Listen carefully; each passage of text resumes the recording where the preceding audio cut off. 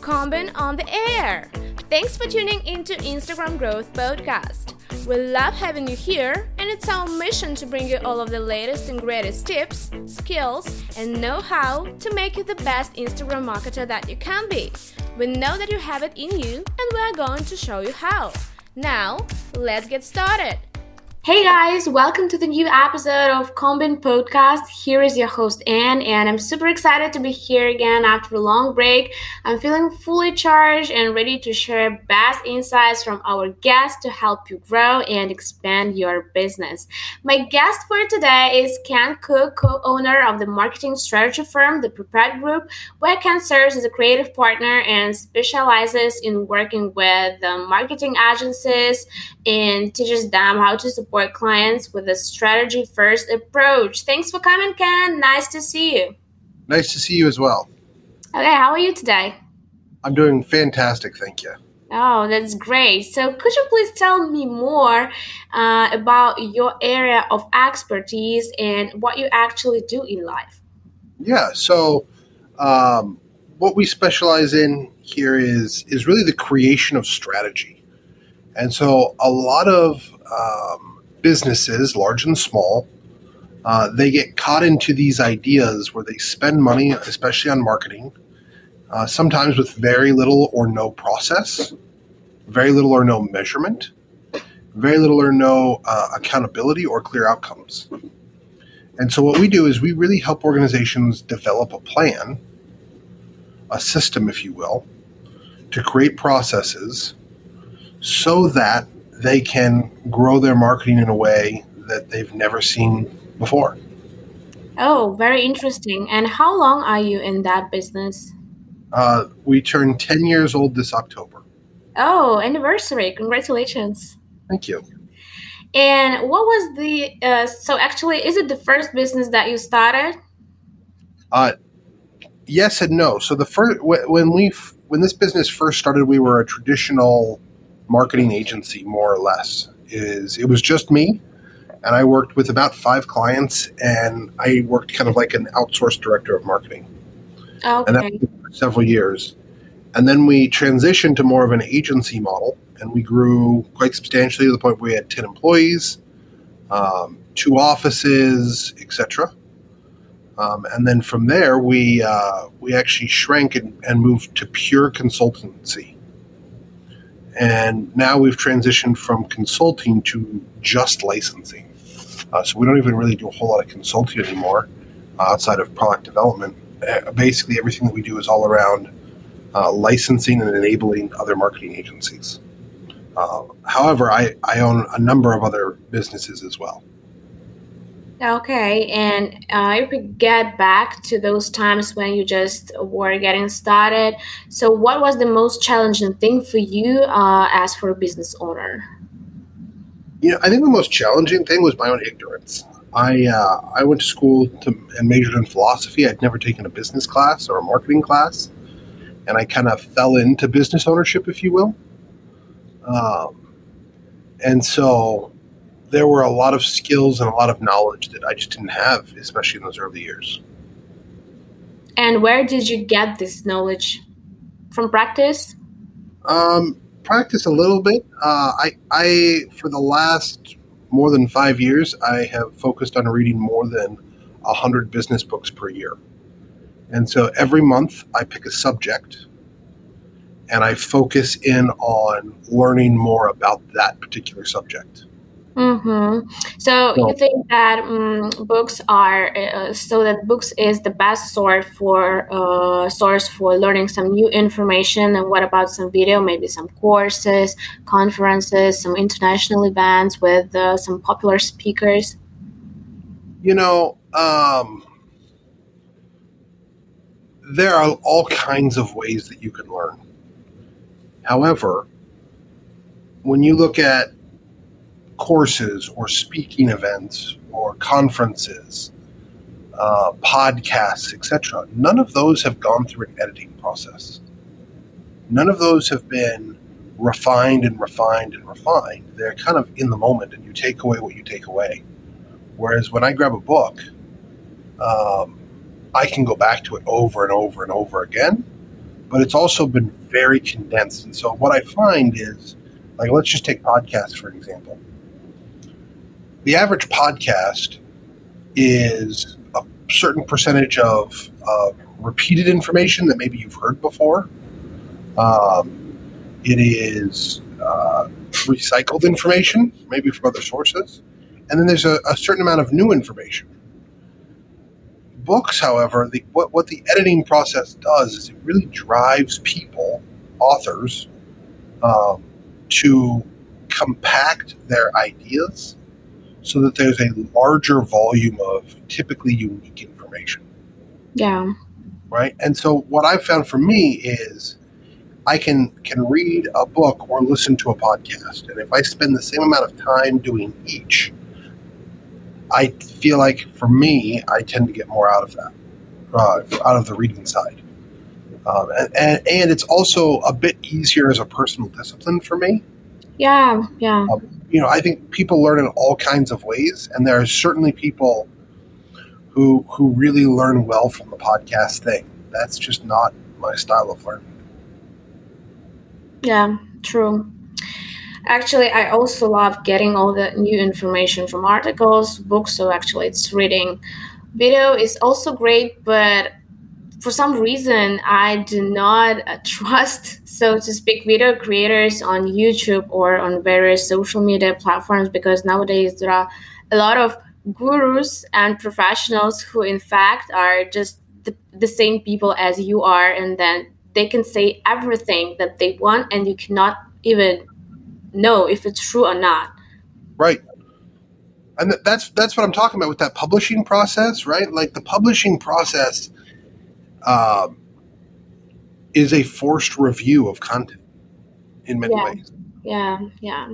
Okay, so getting back to the beginning of your career, you were young and unprofessional, so I'm sure you've made some mistakes. So what were they, and how would you avoid making these mistakes if you were starting out right now, for example? Sure. I made a lot of mistakes. At one point in time, we lost more than $30,000 in recurring revenue in a 6-week period.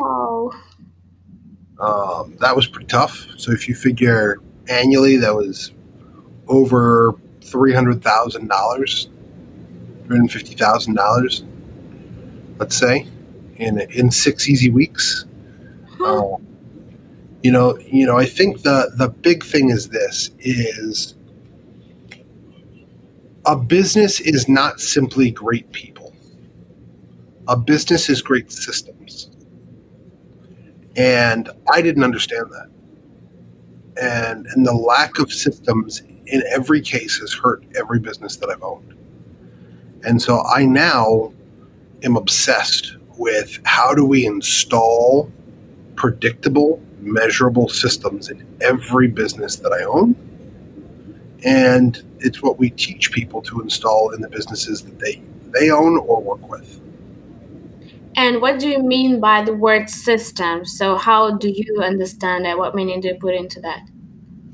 What I mean by that is there is documentation, there is process, and there are checks and balances. So, for example, if we were to take, your cell phone, right? If I just handed you all of the parts and I said, well, put this together, how many ways could you put that together? Theoretically, thousands, right? Yeah, lots of them. How many ways make a good working cell phone? Probably only one, right? Yeah.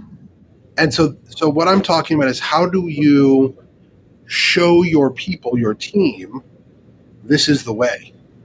These are the steps. That's what I'm talking about when I'm talking about business process. Yeah, now it's clear. Thank you. And if we speak about some maybe universal tips, I know there are a lot of, again, articles and a lot of information. So 5 tips to grow your small business, etc., etc. And most often they're almost the same.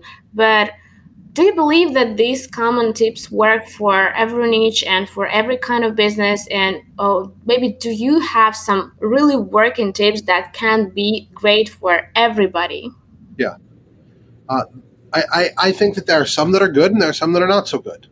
I'll give you kind of my five, and these are tried, tested across multiple businesses. Okay. One, document everything. Document everything. I want you to imagine in your business that you have to close your laptop and walk away for 30 days.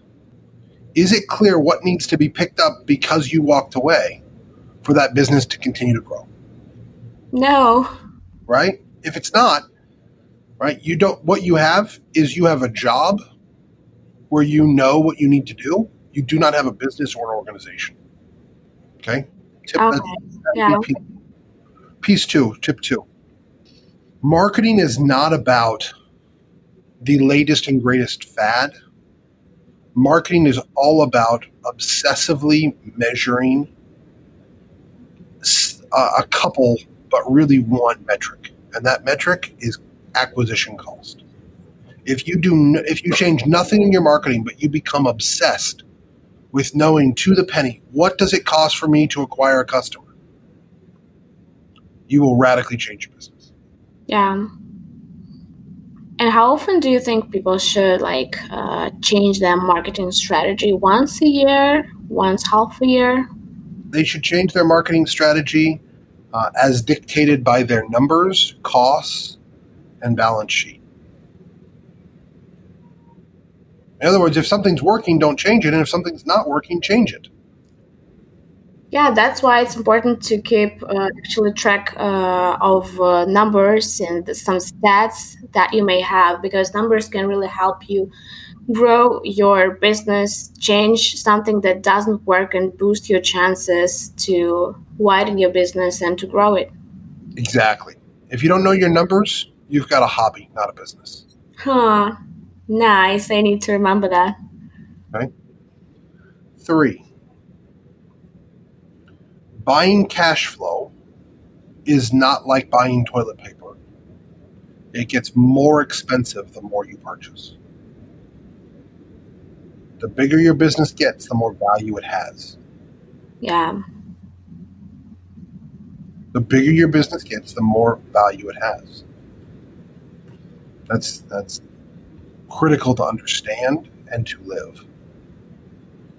Okay. Okay. Piece 4, if I were to give you 5 tips, number 4 is your team needs to have the right people doing the right things, and over time, that is what creates your culture.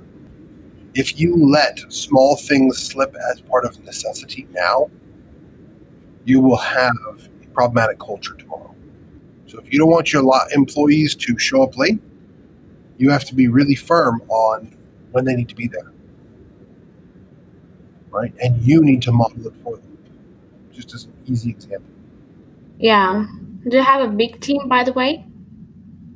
I don't right now, but I have in the past. Oh, is it easy for you to manage such a big teams, for example? You know, if you were to look at the Old Testament, Moses has brought the people out of the land of Egypt, and his brother or his father-in-law, Jethro, comes to him and says, "You can't govern all these people by yourself." And so he sets up this model, right? Is people in charge of tens, hundreds, thousands, etc. Yeah. And this is going back thousands of years. Nobody, I believe, can manage effectively many more than 10 to 12 people. I think it's really challenging. You have to have a really high level of skill. And so how do you build a structured organization where you have layers of people who are responsible for people around them? Yes. This is the point why I like startups and small companies. Right? But even in a large company, you should have teams, right, who are responsible for smaller numbers and smaller numbers. right? The manager of a team may be responsible for a team of 50 or 100, but he may only have 5 or 10 direct reports to him, who then have people that they're responsible for, who then have people they're responsible for, right? Yeah, agree. And so I think that the way that you structure your leadership really matters. And so kind of my final tip, if you will, is this: own everything.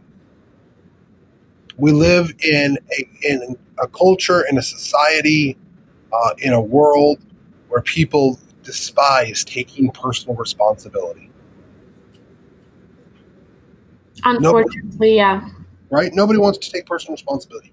The more personal responsibility you take for your own and others' actions, the better off you'll be. Yeah, the more confident you are. Oh, I'm sorry? Yeah, like the more confident you are because you know that you rule this situation, that you are responsible for everything that is happening. Right. My father said it to me this way when I was a child, and this is what I teach my children. Real men solve other people's problems. How many people in our culture today, say something to the effect of, well, I didn't make that mess. It's not my problem. Someone else can clean it up. Yeah. Right? I believe that attitude on a team, that attitude in a business, will strangle your business. Totally agree. And that, those are kind of the tips that I have. I think that if you've got to pay attention, you've got to be alert, you've got to be focused, and it's those things that ultimately lead to winning. And what is like the most underestimated tip that you can share with the audience? Maybe something easy and obvious, but underestimated. Read more. If you were to go to any billionaire in the world, you go find me a billionaire. I will show you a person committed to reading. Warren Buffett, the great investor, says that 3 hours of his day are unalterable are his 3 hours devoted to reading. Mark Cuban has said the same thing, as have many, many, many other very successful people. The average entry-level employee reads 0 business books per year. The average CEO reads 65. That's not a coincidence. Yeah. Actually, I try to read like about 30 books per month, but they're not like this about some great information about marketing in my field, in my niche. Sometimes it's just classic literature, but still, I even can't read like 100 pages sometimes in 5 days just because I don't have time. But I set up my goal like 30 books for at least 3 months, and I hope to reach that goal in that year. I think the thing there is if you control your time, you can make it work. I schedule time to read every day. And how much time you spend? I try to spend an hour of my workday reading every single day. Yeah, that's great. So, and do you keep it? Yeah, absolutely. Yeah, that's great. Absolutely. And what do you think is the biggest change in marketing world that we're all going to see in the next couple of years? The commoditization of tactical services. Okay. Anybody from anywhere in the world can run a Facebook ad. You being, quote, good at it is not a competitive difference. Being tactically talented is no longer sufficient to win in the marketplace. That is the direction we're going. And like, should it scare people? It should scare people who only have a limited number of tactical skills. all you can do is run a great Facebook ad campaign, you should be very worried. Because the amount of money you charge versus a guy who can do 90% of what you can do down in India, who will charge a tenth of what you charge, is not going to bode well for you. Yeah. Okay. So, can you please tell me how can my audience learn more about you, your services, and what you offer? Yeah, absolutely. The best way to get a hold of me is to go to thepreparedgroup.com. We have information about our services, etc. there, as well as a way to reach out and get in contact with us. Okay, thank you. I will put all of the links needed into the episode description box. And I have the last question for you today. What message would you like to leave my listeners with? Maybe you have some kind of motto. Yeah. What I tell all of the people in every business that I work in is find what you need to systematize next. Yeah, nice. Thank you so much for such a great interview. It was a pleasure to talk to you today. Thank you so much. You have a great day. This is a podcast sponsored by Combin.com. Grow and manage your Instagram safely and organically with Combin Growth and Combin Scheduler. Instagram promotion is easy. Combin.com.